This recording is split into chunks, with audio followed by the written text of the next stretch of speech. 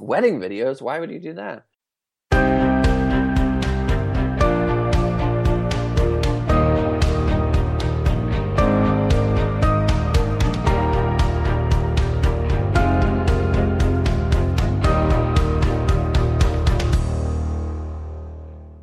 Welcome to the Way Up North podcast. This is where we get to know the speakers presenting at Europe's wedding photography conference, Way Up North. We're not interested in which apertures they use or what they carry in their camera bags. Instead, we aim to get to know them a little bit better as people.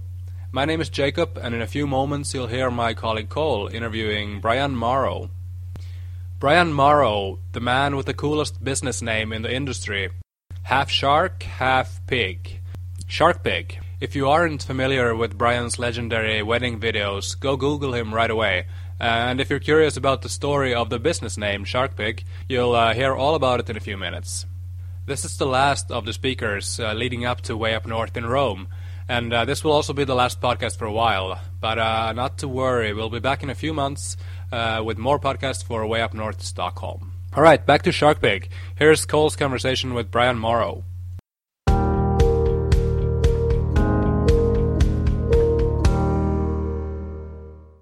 So I'm in a closet right now. Oh yeah, because the birds were chirping too loud outside, so we would be listening to birds this whole talk. So instead, I'm surrounded by diapers and shit. Like I guess. Anyways, where are you? Diapers without shit. Hopefully, I'm in my living room / my girlfriend's office in my house. Oh, cozy. Should be pretty quiet. It's carpeted. Nice. We do live next to the train. Where do you live? I actually have no idea. And I think you're in California, right? Yeah, in Los Angeles. And we live in the Highland Park neighborhood of Los Angeles. Born and raised in LA, or? No, I was born and raised in Wyoming. Wyoming? Yeah. When I think of Wyoming, I just associate with great hunting and fishing. Yeah. Those things are there for sure. Did you grow up that way? How did you grow up?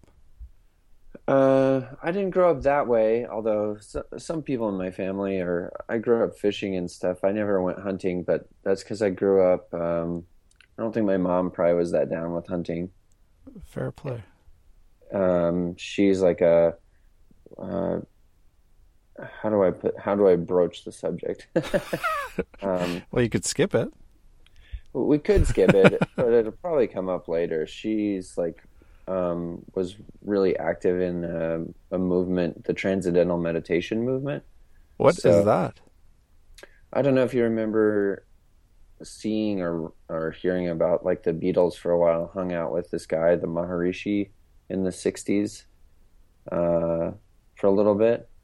There's some, like, kind of famous photos of them together and stuff. It was like their Indian phase. Well, anyway, that dude was kind of like, he devoted himself to trying to get everybody to learn how to meditate together, so that he thought that it would cause, like, enough good vibes, basically, to create world peace. Wow. Which is a cool idea. So anyway, like, lots and lots of people learned, including my parents, who were pretty into it, both. And then...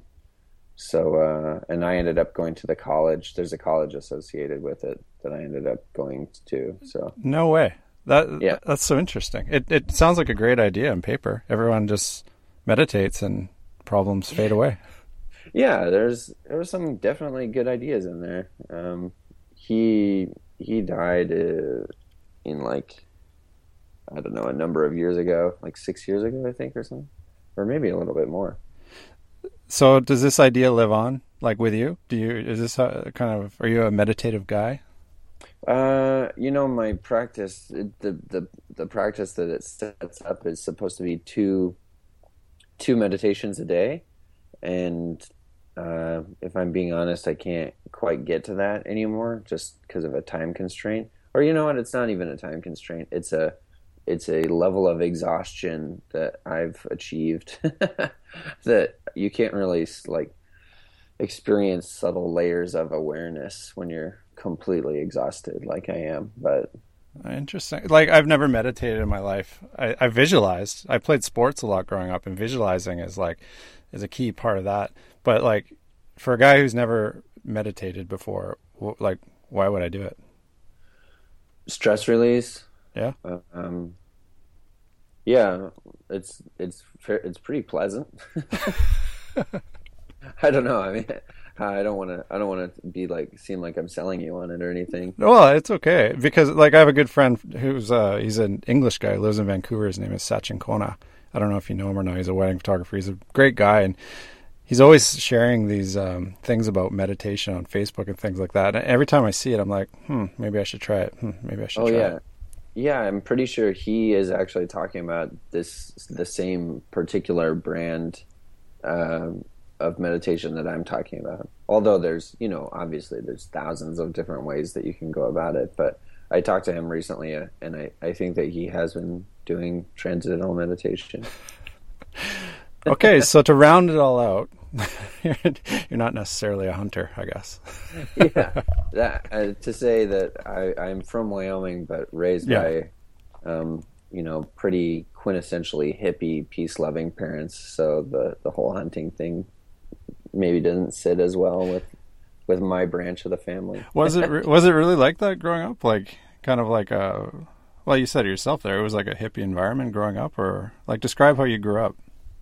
Only it would be only inside my house because back then, like in Wyoming, nobody really meditated. Now, it's just like you said, everybody meditates or knows about it, or at least it's not weird to talk about it. But like in the 1980s in Wyoming, yeah, it was pretty weird. I don't think we didn't really bring it up, and wouldn't be exactly representative of how I was like brought up. I grew up with my parents separated basically right around the time that I was born, and I grew up with my mom and my big sister. And I mean, yeah, I don't know. What do you want to know? Well, you grew up, that's right there. I mean, stuff like that. I'm just kind of interested about your background, and if you grew up kind of, in a house with your sister and your mom. I mean, that's kind of like an interesting path to go to get to where you are now. So how did you kind of like get from Wyoming to being a filmmaker in LA? Like, what's the short version of that? I went to film school at the school that I was just describing to you, the Maharishi University of Management. Really? Which is not That's crazy. Academically rigorous film program, I wouldn't say exactly, but I did live across the hallway from a guy, Jonathan Lynch, who is now my business partner in Shark Pig, and we learned how to make films together, and we still work together now. Okay, so you did go to film school straight away, like after high school. Did you always kind of envision yourself being an artist? Am I an artist? Well, you're creating things. I think creation is sort of like the most simple definition of an artist. Yeah. I don't know. I don't know if I knew. I don't know if I knew, and I don't know if I buy that anybody really knows as like a 17 or 18-year-old kid what they're trying to do with their life, because I hadn't even experienced very much. I mean, I don't think I'd even ever eaten sushi. Oh, really? How am I supposed to? Well, Wyoming's pretty landlocked. There's not a lot of good sushi around. Well, is Wyoming and the way you were raised, was it kind of like an isolated place? And what I mean by isolated is like I grew up in an isolated place in northern British Columbia in Canada, and in this isolated environment, there's not a lot of kind of like, I don't know, people who think outside the box, if you want to put it that way. It's kind of like a homogenous community. Is that kind of how you grew up, would you say? I don't know. Yeah, maybe. It's not really, it's a sort of, like my hometown, it's not a super small town where it's like gossipy and this and that, and it's not a city either. It's the capital of Wyoming, but there's only 50,000 people there. And Wyoming is just a very big, empty place. So wow. It's full of like so much natural beauty, but not a ton of like arts and culture or anything like that going on there. Well, we live pretty close to Denver, And so it's not. I don't think I would classify it as like it was isolated or it was. No, I don't think that it was like, oh, I'm from a small town and I didn't really know about this kind of thing. Especially the way that my mom brought me up is, always encouraging creativity, and she'd get me like art supplies, pads of paper, anything to like, or just. I wonder now, thinking about it, if it was to just get me to maybe shut up for a minute, but but yeah, always encouraging me to draw or paint or tell her a story or really. Yeah, I'm only now realizing and telling you that potentially could have been a good distraction technique for somebody who talked a lot. But yeah. Well, like I don't want to like harp too much on your past, but it is kind of interesting to me because like when I think about what I think I know about you now, like one of the things that stands out is like you do a lot of rapping. I think it's Shanghai Surprise. And so like to be a rapper, I mean, you don't just like flick a switch when you're, in your mid 20s or 30 years old or whatever. Like, and I get the impression with people who can rap well. I mean, they must have had a pretty wide range of interests throughout their teens and to give them kind of a base, because rapping, you need to have a lot of cultural points that you can talk on and different things. So I don't know what exactly my question is, but that's why I'm bringing up your past, because I'm curious, what kind of guy were you growing up and into your teens and things like that? I learned how to rap in Iowa for sure, with a group of friends who were also sort of the same group of people that I was making films with in film school. But we would also it was almost like, I think we just wanted to throw parties. And so we'd be like, what would be fun is if it was like a rap show that you could go to. It'd be like, do you want to just learn how to rap? So like 8 Mile in Iowa. Yeah, no, less intense, more like more like House Party in Iowa. Or House Party 2, which is pretty good. But yeah, I mean, I don't think when I was a teenager, like when I was in Cheyenne, I was a band geek, and I think I kind of looked down on hip hop a little bit in a different way, just because like, I listened to like a lot of big band and stuff like that because I was a trumpet player. But you were a trumpet player? Yeah, I mean in school. Oh, okay. I was never that great at it or anything. Okay. But my big sister, I remember, would get had like a subscription to some magazine where you got like a little fold out poster of a rapper in it, and like her walls were like plastered with that in the 80s, like all the old school, like Run DMC, Slick Rick, and like that kind of age of rap. So I don't know if she's the one who got that implanted in my brain or what, but well, it was almost more just as an excuse to throw a party. That's great. So we wrote an entire album once just to throw a New Year's party, and then so many people. It was in a barn in the middle of nowhere, and so many people showed up to it that it was too much weight for the barn to handle, and the floorboards of it started actually just like splintering. That's not ideal. Yeah, me and my business partner now, who I still work with, are going, should we stop the party? I don't know, it's a lot of people. And it's like, look at this. And like, this is in the middle of the rap show has started happening. This album that we wrote is being performed with like choreography and like lighting changes, and not to make it sound slick, it's in a barn, right? And it's freezing cold in Iowa. But like, we go and look down, we walk down the stairs and look, and the floor is just bowing, jumping up and down to the beat of the music. And we're like, man, I don't know. It's pretty nerve-wracking, but the show must go on. And then one of the floorboards just went and just blew up. Like, the floorboard shattered, and we're like, oh, that's it. We're about to kill everybody we know. And so we had to stop the show. So ironically, it was just meant to be performed at this one party, and then the party itself ruined the performance. Wow. Well, we'll reel it back to like what you do with Shark Pig and things like that. But I'm just to ask a couple more questions about the rap game. Like I know you you made the music video last year, and it was such a clever video. Like when you do things like that, is there like, are you taking the piss or are you taking it dead serious? Like, do you have aspirations of making music like this? Because I mean, it was awesome. I really liked what you did. I guess it's both. I'm not dead serious about it, but I am like what I said on that song is true. I believe it to be true. There's a lot of lyrics. There was a lot of the lyrics were about your dad, weren't they? Well, that song is sort of about how my dad is like a conspiracy theorist, and then I end up believing what he says, despite trying not to. But he tells me enough that then it like gets in my head. I'm like, oh well, do I believe that because my dad is a conspiracy theorist, or? Okay. So that's what that song is about. That whole record, this guy Cool Z produced my rap record and is a really prolific musician himself. He's produced a lot of his own like hip hop stuff, but also plays in punk bands and is just like constantly creating. He's really I really look up to him in that way. And he was the one who got me to make that record, and he kind of told me, well, it can't be a joke though, it has to be serious. I'm like, but I want it to be funny. He's like, oh yeah, two totally different things. You can write lyrics that are funny, but you can't make like a joke album.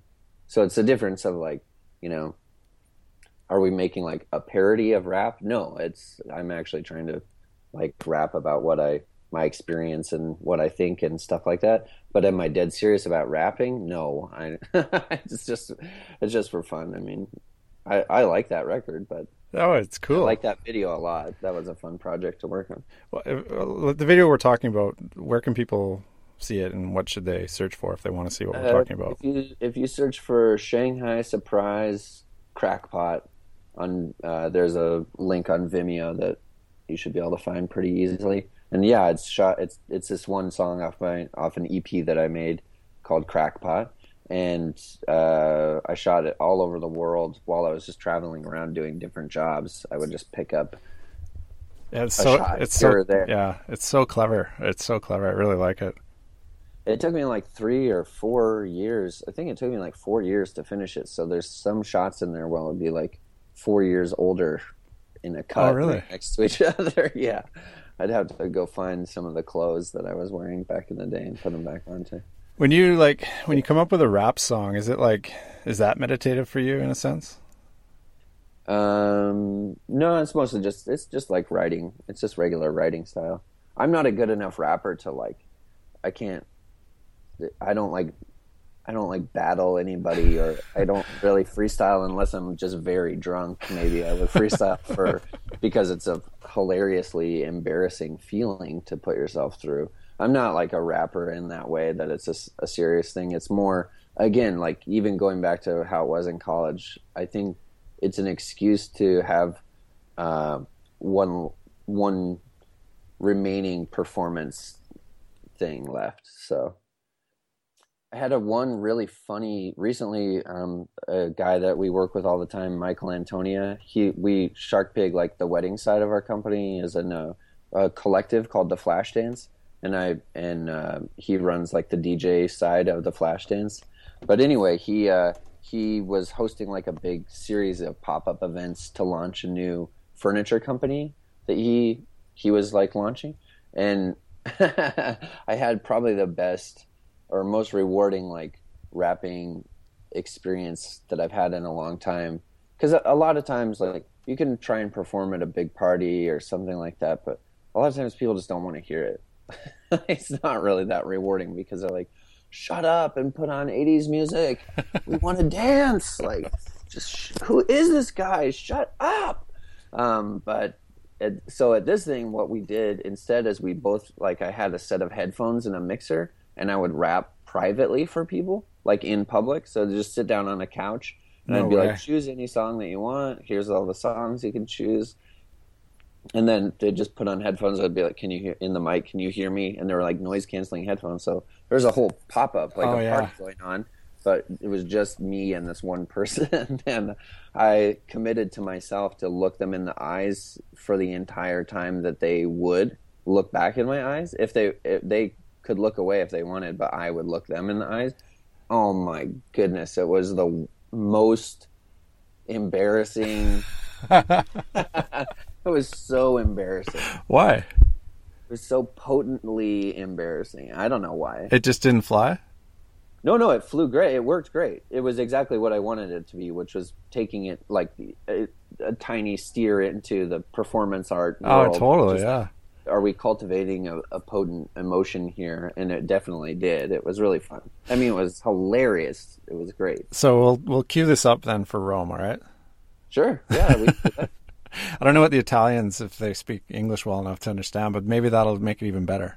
Yeah, it might help my lyrical content if it's not completely, if some of it is lost. Do you have a favorite rap lyric?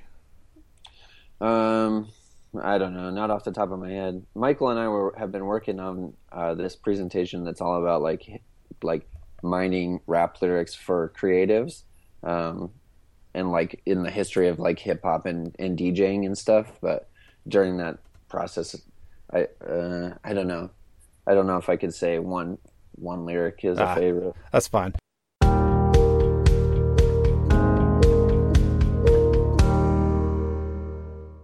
All right, man. So let's reel it back a little bit to the world of the shark pig. Okay. One thing that I was kind of curious about is like you work with kind of like the corporate heavyweights. Like you've done projects with McDonald's and, you know, Wired. Name a big company and you've worked with them.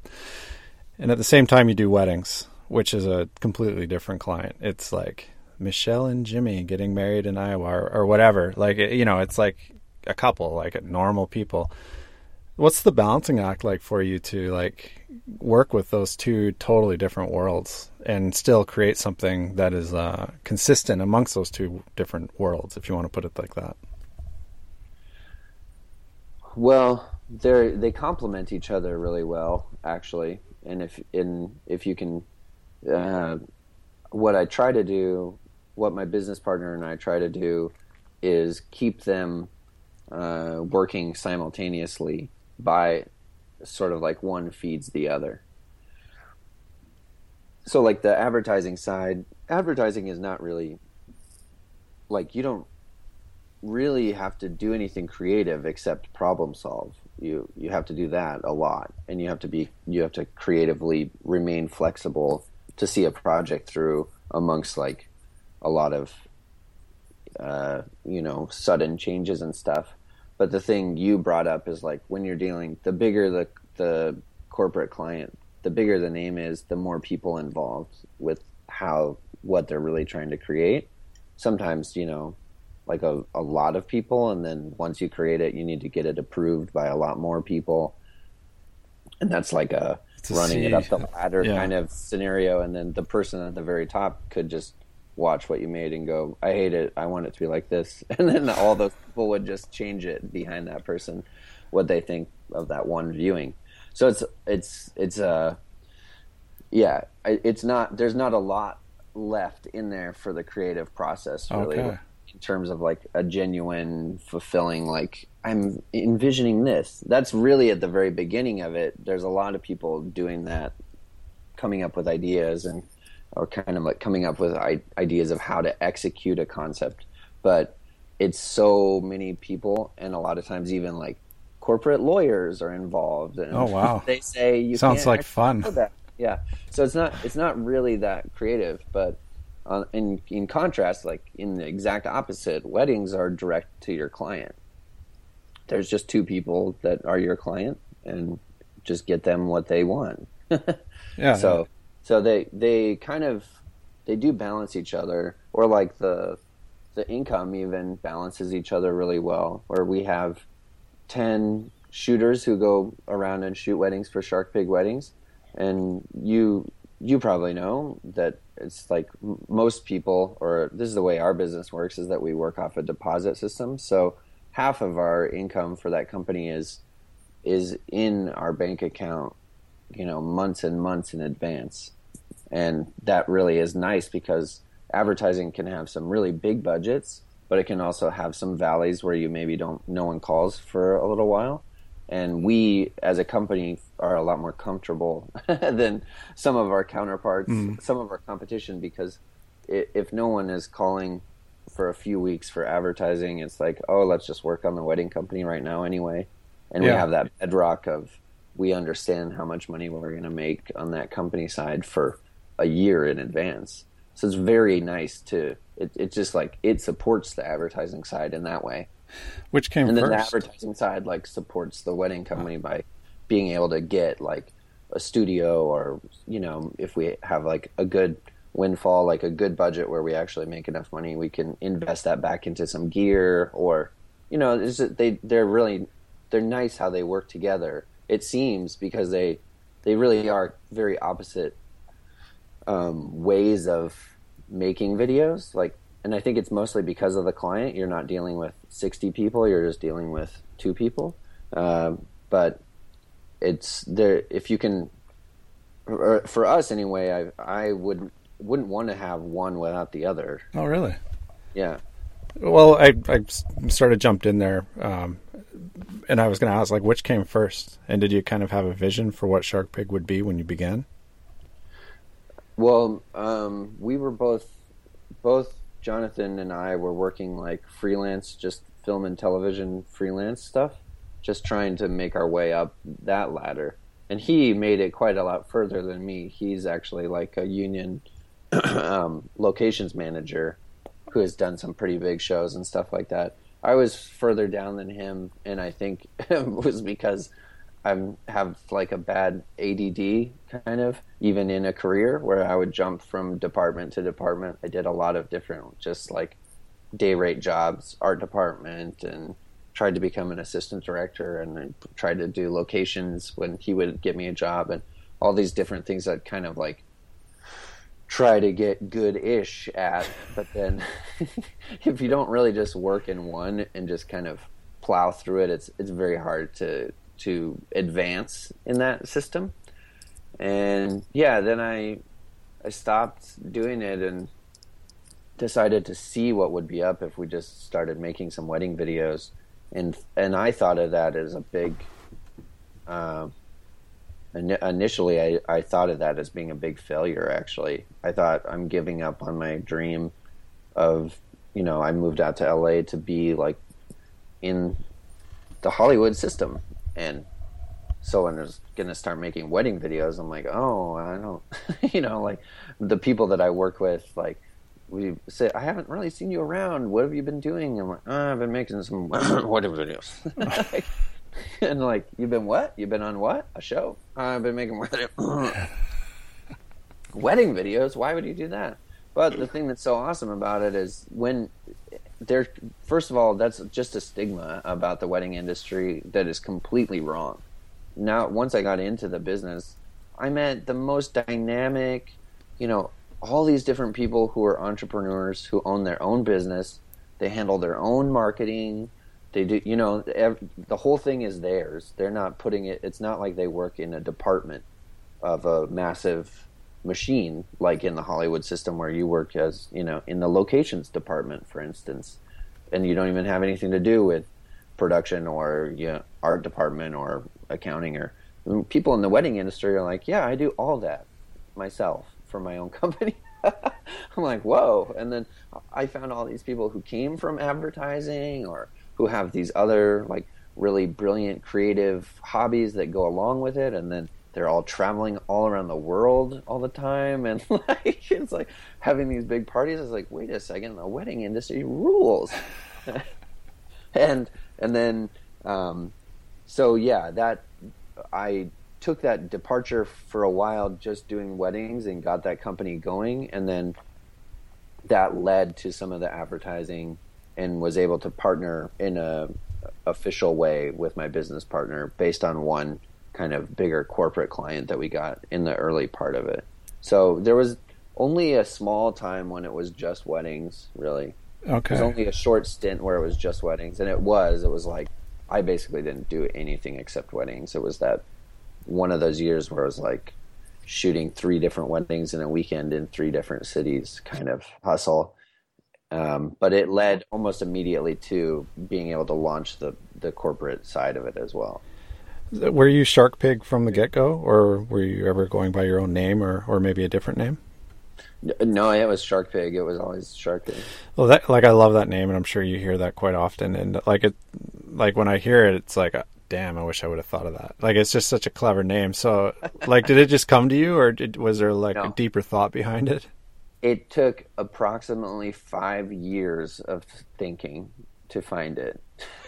Are you serious? Yeah, I'm serious. Me and my business partner wanted to go and into business together at an earlier point. We were kind of like, why don't we just start our own company? We had this conversation a long time before we actually were able to.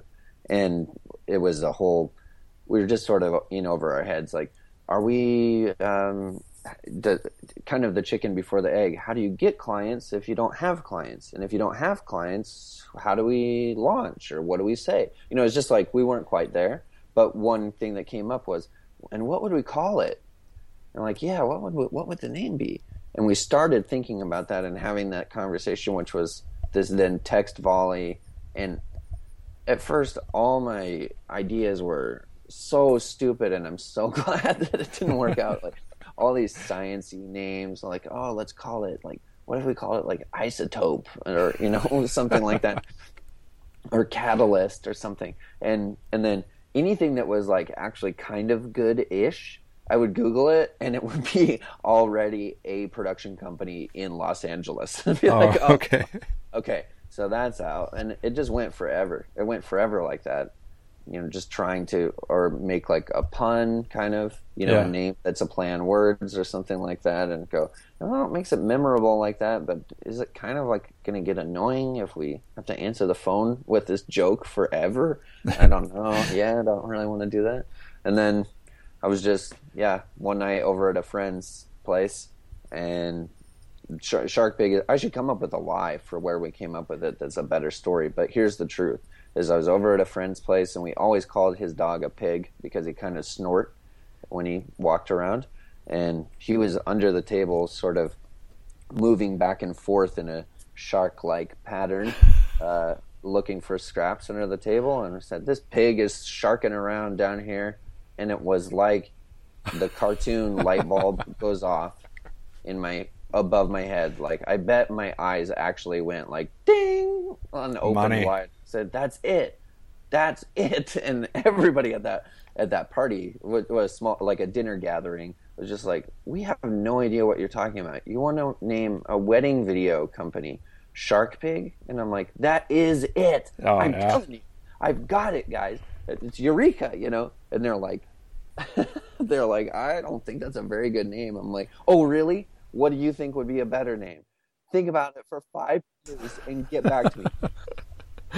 Oh man, that's great. There is no better name. I've been thinking about it for forever. This is the name. And then, it stuck. And it's good. It's served us so well because you can remember. If you say it, you can usually get people to remember.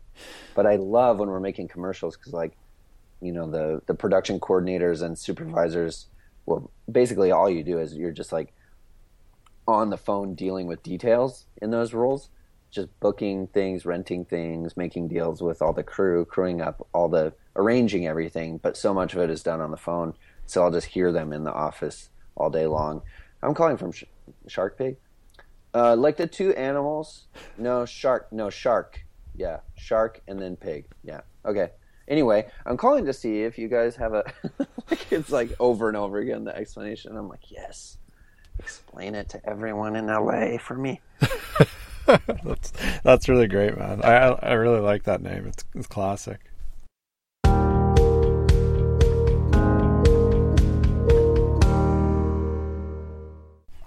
So you got a pretty interesting like set of interests, and you kind of just alluded to it slightly there with catalysts. Like you're into science and astronomy and things like that, if I read correctly. Is that true?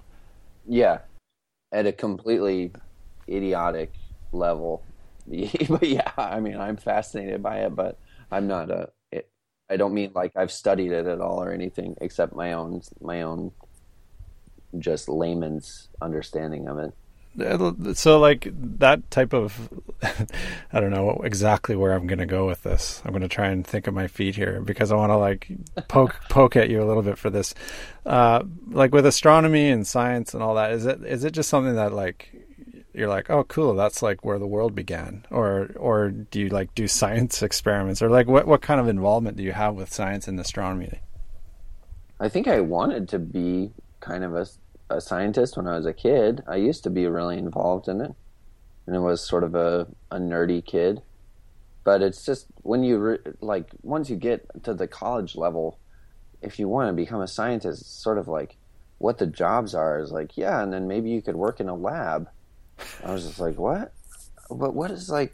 Where do you? Are there people who like are mixing things and blowing stuff up and this and that? Like maybe some, or they're blowing stuff up if they're like scientists who work for the military. I'm like, oh no, that's not what. I just didn't really know where to take it in a professional sense. But I think I was always interested in it, and yeah, I'm just interested in it because it's so in like almost all any of the facts that you get into with like astronomy or just like little things that are like the very first stepping stone to get into like what scientists deal with. They would say this is the most very basic thing that you need to know, like the speed of light or something. It's like to comprehend when you just think about it, like offer up any of these topics, they're so insane.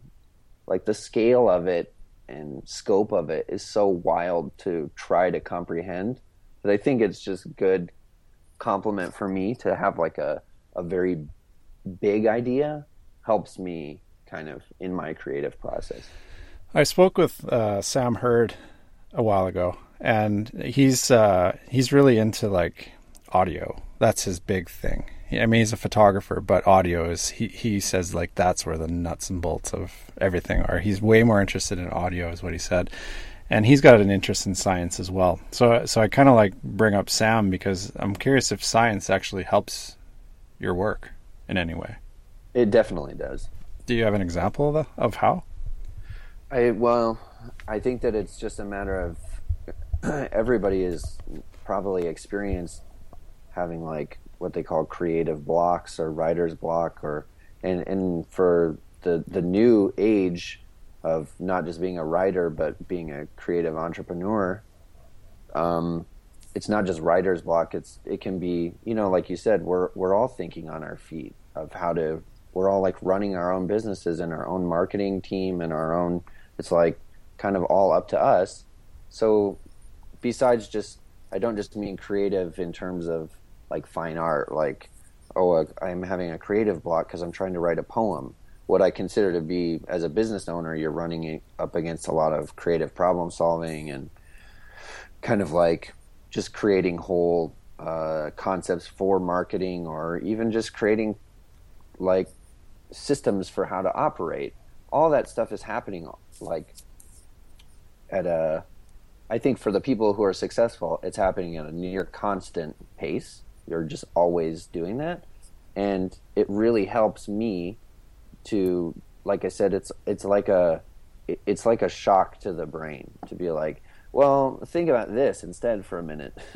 Like, and to do, it's like a cold shower or something like that. And then to be able to leave what can also seem like overwhelming, like the amount of tasks or details when you're really busy seems like very important and all consuming. And then you think about the fact that the whole planet is just this little speck of nothing or something. That kind of, for some reason, some people think that that's like a nihilistic way of thinking, but I sort of am comforted by it. I'm like, oh, don't worry about anything. I mean, none of it matters at all. Our entire planet is just like a little tiny speck of dust. Isn't that exactly how a nihilist thinks? Yeah, but for some reason that makes me comforted as opposed to them people. Sometimes I tell that to people and they're like, so we should just jump off a bridge? And I'm like, no, that's not what I mean at all. I meant like, just take it easy. It's cool. It's all cool. Whatever you want to do is fine. So it's okay. But don't murder people or anything. So you're a pretty easygoing guy, I guess. Yeah, well, I yeah, I don't know. Maybe I should stop trying to use that example, No, but it's good. It's good. I tried to get it across to people before about like, hey, I know you're worried about like you think that you like it's intense that you have like 6 conference calls next week, but the entire Earth is a pointless speck of dust. So We're nearing the end. yeah, We're doomed. our galaxy is going to crash into a different galaxy eventually, and everyone will die. It'll be cool. No one will probably even be alive still when that happens. It'd be magnificent. Yeah. Yeah. So okay, where do I go from here? So that's yeah. So sorry, I derailed you, No, man, no. uh, You know what you made me think of there. Actually, I was with my kids at the Swedish history museum, natural history museum, and I touched a meteorite the other day, and it was like the oldest one that's ever like landed in Sweden, and I think that we could probably like connect that somehow to an ecosystem, maybe. Do you feel like your business is part of an ecosystem? uh, yeah. I mean, and I would consider an economy basically the humans copy nature all around them all the time, and I think that the economy is sort of an ecosystem as well, and your business is as functions within those same sort of operating laws. And I don't mean corporate laws like what's on paper. I mean sort of like it mimics the laws of nature. Okay. So to spin off that was a really bizarre segue. It made no sense looking back on it. But now that we're on this topic, I'm kind of interested because like what you're referring to there, I guess, could be like the macro ecosystem and your involvement with that. But on a micro level, where you fill in the blanks. And what I mean with this is like where you fill in the blanks within your network of people, like with Michael and Tony and Flashdance and Whitney with Our Labor of Love. And like you guys all kind of cooperate together. So I'm thinking of that level, like a micro ecosystem of entrepreneurs. Yeah. Yeah, I think that those are symbiotic relationships. To look at it from like an ecosystem perspective, we all get something from each other and we all give something else to each other. So that to be able to find something like that works and everybody is kind of, because it would be, we wouldn't want to be a parasite of one of those other companies. So yeah, it helps to have those to have those people like to be able to have an organic kind of relationship with other companies like that. So if anyone's listening to the podcast, kind of like what I referred to there might not make sense, but basically to sum it up, like what is your relationship with these different parties and like what's your piece of the puzzle compared to theirs? Specifically with Michael and yeah, Whitney? exactly. Yeah. Yeah. Well, so we formed, Whitney was the one who really kind of like, Whitney is a marketing genius, that guy. His mind is so flexible in terms of being able to be like thinking outside the box that people say, and I'm doing air quotes here, but he's the king of that. And so he was way out in front of me or Michael in terms of getting into the wedding industry, and he was kind of like what I would consider revolutionizing wedding photography with the company that he and Jesse and that whole crew started, Our Labor of Love. And I was working for Michael as a PA in an advertising thing at the time. And and we were on a pretty big campaign. We were traveling together and doing like this guerrilla marketing stuff. And he was like, yeah, this is my last job. I'm quitting. I'm going to become a wedding DJ. And I'm just like, what? Like, you're doing what? Why? And he was like, yeah, no, but it's gonna be cool. Like, we're just doing it the same way we'll do anything. I'm not gonna like say corny jokes on the mic and play YMCA. I'm gonna play the same stuff that I already play. At that point in time, he's like, I don't know if you know, but I'm a DJ. I was a club DJ in New York. I cut my teeth like playing every night for years in clubs, and so like I know how to really play a party, and that's what we're gonna do. And so that's the initial way that those two guys founded the collective, the Flashdance. And then I was just working for them, make them like a little something, a video for their blog or something like that. And the conversation came up, which is just like, do you guys ever want me to make a video for a wedding? Or is that not something that you want? And they're kind of like, no, no, no. Wedding videos are cheesy, man. And I you're was like, like, exactly. I'm like, well, excuse me, wedding photographers are cheesy. Wedding DJs are cheesy. I mean, what are we talking about? I'm like, I know how to do it. Like, I could do it. It would be no problem. And they're kind of like, well, yeah, I don't know if you want to try something. And then we had some Super 8 film, randomly that had been shot of my business partner's wedding. And so we just got a hold of that, but it had never really been anything done with it. And so I got a hold of that and transferred it and just cut something together and showed them. And they were kind of like, dude, this rules. Do you think you could do something like that? I'm like, yeah, it's easy. It's fine. And then it blew up. You know? And the rest is history. So yeah, and what do I get from, the collective is first of all, the entire marketing system was set up and ready to go. And so it was like ready to just blow up. I didn't have to create that whole thing. And for that, will be eternally grateful to Michael and Whitney. And then what we offer is that we're able to, contribute to the pot, to that side of it, to do the video side, which is like when we throw a big party, back in the day when those guys were like starting lasers and blazers, or the first one was called air horns and lasers, we can actually just shoot a video of that and then put that up. That helps so much with the next one to sort of explain what it looks like and feels like. And it's just a very good, like almost mini ad agency to have a team of photographers, a team of DJs, and a team of videographers. But the real thing is to have a group of people who are in marketing, who are, we were all working in marketing before. So it makes it's not a big stretch for us to be like, we could just do a little stunt here or there that would help out with explaining this to everybody.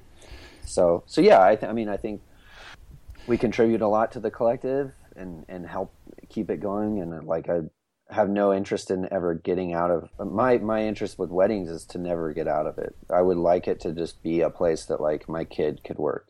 And I don't have a kid. I don't have any kids. So it's like, my thought is like, I want it to just keep going as a way of generating income and sort of like supporting my other company, like I was saying.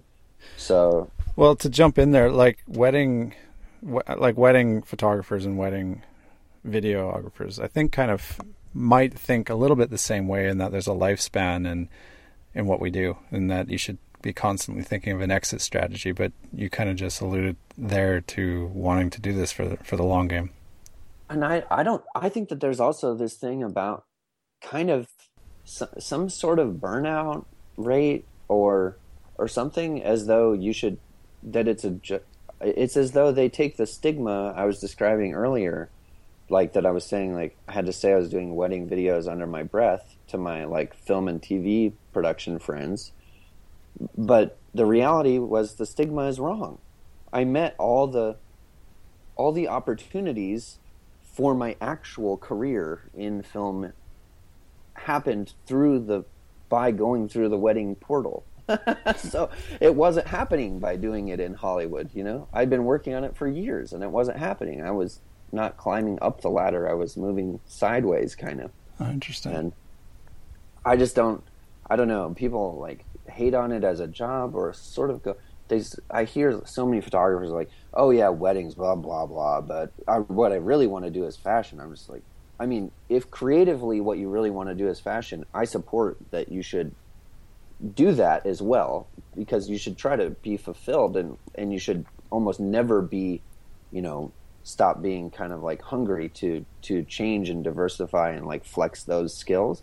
But like, I don't know. I think weddings are a good job. I just think it's a really good job. I've had a lot of terrible jobs, I guess, because I still think that weddings are like really, there's just so many advantages to it. It's a good business.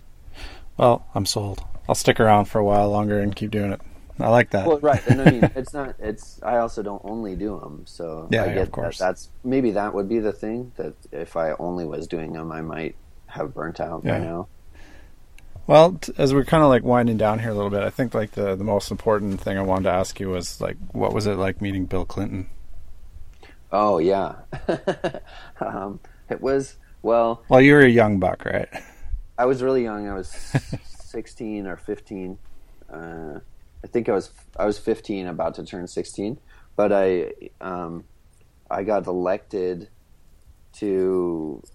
I was part of this program called Boys State, which is put on by the American Legion, which is like a veterans organization, community organization. And yeah, I went to Boys State, and it's a mock state congress for the week. Or that was how it was described. And it was supposed to be really good for your, what do they call it before it's a resume when you're still in school? Like your school records or whatever to get into colleges. So, oh my God, I can't remember. Yeah, I can't remember either. What is that called? It's like really good for your... transcripts? On your transcripts, I guess. And anyway, I went to this thing. It's like right at the beginning of summer, like right when we got out of school. Then we go to this thing, and I thought it was going to be like a mock Congress. And instead, it was sort of that in a veiled way of being more like a military recruitment thing. Oh, really? And which is just, I'm just like, there's no way I'm doing, I already know I don't need to think about it that deeply, even at that point in my life, that the military is not for me. And so I was just kind of, I don't know, upset that I was there for a week and didn't know what I was getting myself into. And so I was being very, I don't know how to say this, annoying to them. I was like, because you kind of campaign to get elected to the next level. And my campaign was, I guess, sort of meta, which was just that I'm like, I'm not participating in this in that way, but I will tell you a speech right now, which is funny. And then I got voted up and up. And then eventually they even kind of tried to tell me, like, no, I don't think you're going because somebody who takes this seriously should go. And I'm like, this is the program that you made, and they elected me to go. How can we undo? I mean, how can you say what you're saying? I have to go now to Washington because your program elected me to go. Wow. So I got elected as like the national representative from Wyoming with one other kid to go to the Boys Nation part of it. And Bill Clinton, like 35 years previously, had also been elected to Boys Nation and met with JFK. And Kennedy told that group of kids, like, I really do believe one of you could become president one day. And then Clinton did. And so Clinton was flipped out about it and loved it. And he wanted to meet with all of us individually, which was so nice and generous with his time. And so we went to a press conference in the Rose Garden, and then we went and just sort of like lined up down this big hallway near the Oval Office, and he had us come in one at a time. There was a staff photographer there, but otherwise it was just us. And he just sat and talked to us one at a time. Holy shit. Yeah, all 100 of us. It was really cool. It was like overwhelming in a way. I've met a bunch of celebrities just from film work, but I've never had the experience of like, whoa, like a vibe from somebody that powerful. And I'm not saying, forget politics. If you're listening to this and you're like, but Clinton, blah, blah, blah, about this or that. No, that's not what I'm saying at all. I'm not saying I was overwhelmed because I'm a strict Democrat or this or that. I'm just saying at an energy level, you walk in and first of all, he's a really tall guy with broad shoulders, and like the cartoons that the way they used to draw him with the big bulbous nose, like almost Rudolph nose, that's true. He has like an amazing, notable nose. And then he's just so charismatic. But the real thing is, the president of the United States is one of the most powerful jobs in the world. And you could feel it in the room. Oh, really? When you walked in. As a 15-year-old kid from Wyoming, shaking hands with one of the most powerful people in the world. Yeah, I could feel it. It was intense. And felt awesome. So I kind of sort of brought that up in a little way because I'm curious if you are a political guy. Sort A of, political guy, and what I mean is like, do you obviously you have your opinions and whatnot, but do you participate politically in anything? Like, I'm not talking about charities necessarily. I'm talking about like actual politics, like Democrat rallies or whatever you might do. I don't know, a little bit, yeah, here and there. Like I volunteered and did some stuff for Obama's campaign when he was first running, and I try to be aware of the scenario, at least of what's going on, and be active as like at a citizen level. But I don't do anything anymore about like at a volunteer level. Okay. Well, you must feel pretty optimistic then, I guess, about the next election.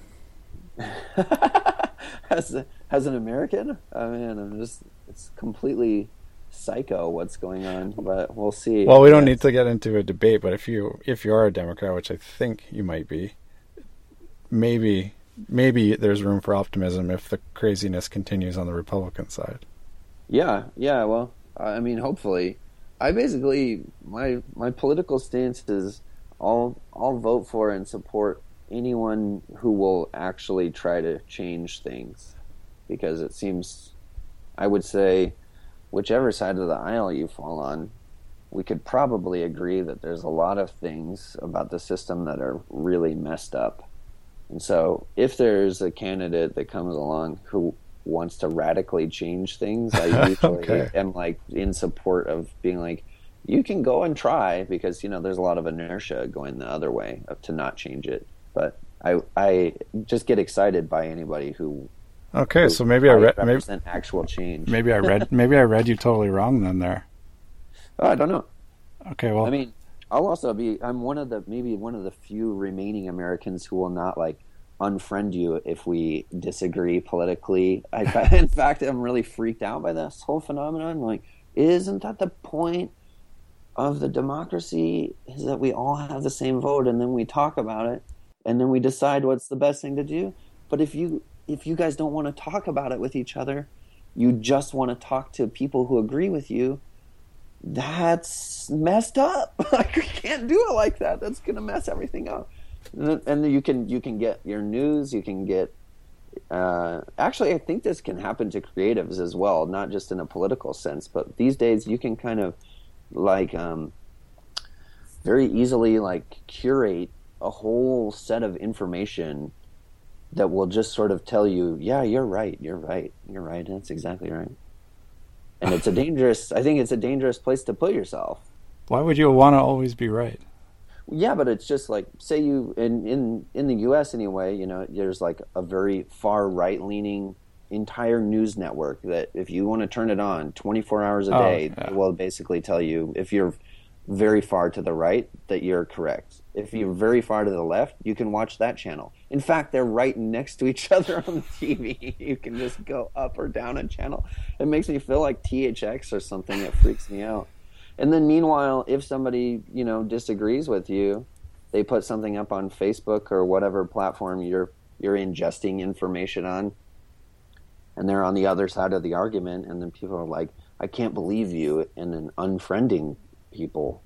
And it's like, okay, why don't you just talk about it, why you disagree? That's the whole point of us all having the same vote, is because you could, I don't know. I mean, I don't want to go into a rant about it, but no, rant on, man. This is interesting. Rant on. I mean, it's what people are talking about right now, so it's not really a rant. It's your opinion.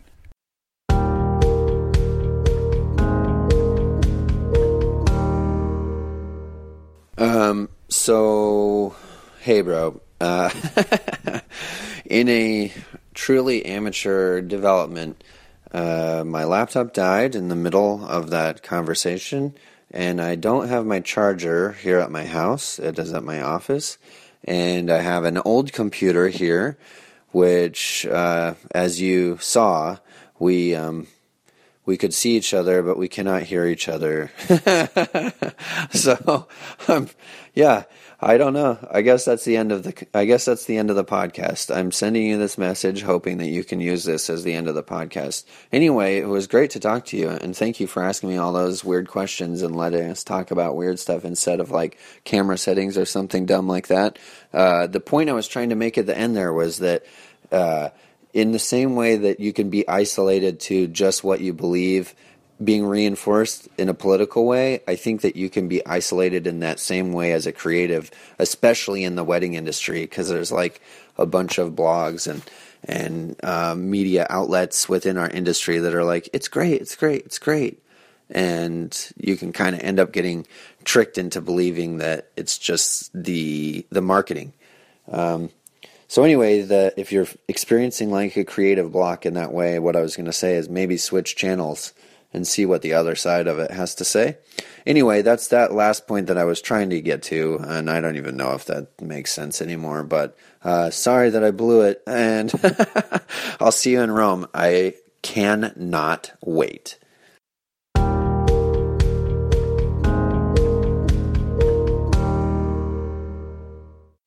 That's Brian Morrow, wedding photographer and presenter at Way Up North in Rome, April 2016. If you're interested in more details about SharkPig or about Way Up North, head over to our website wayupnorth.co. You can also find us on Facebook and Instagram under @WayUpNorth, and on Twitter and Snapchat under @WayUpNorthEvent. Thanks for listening, and talk soon.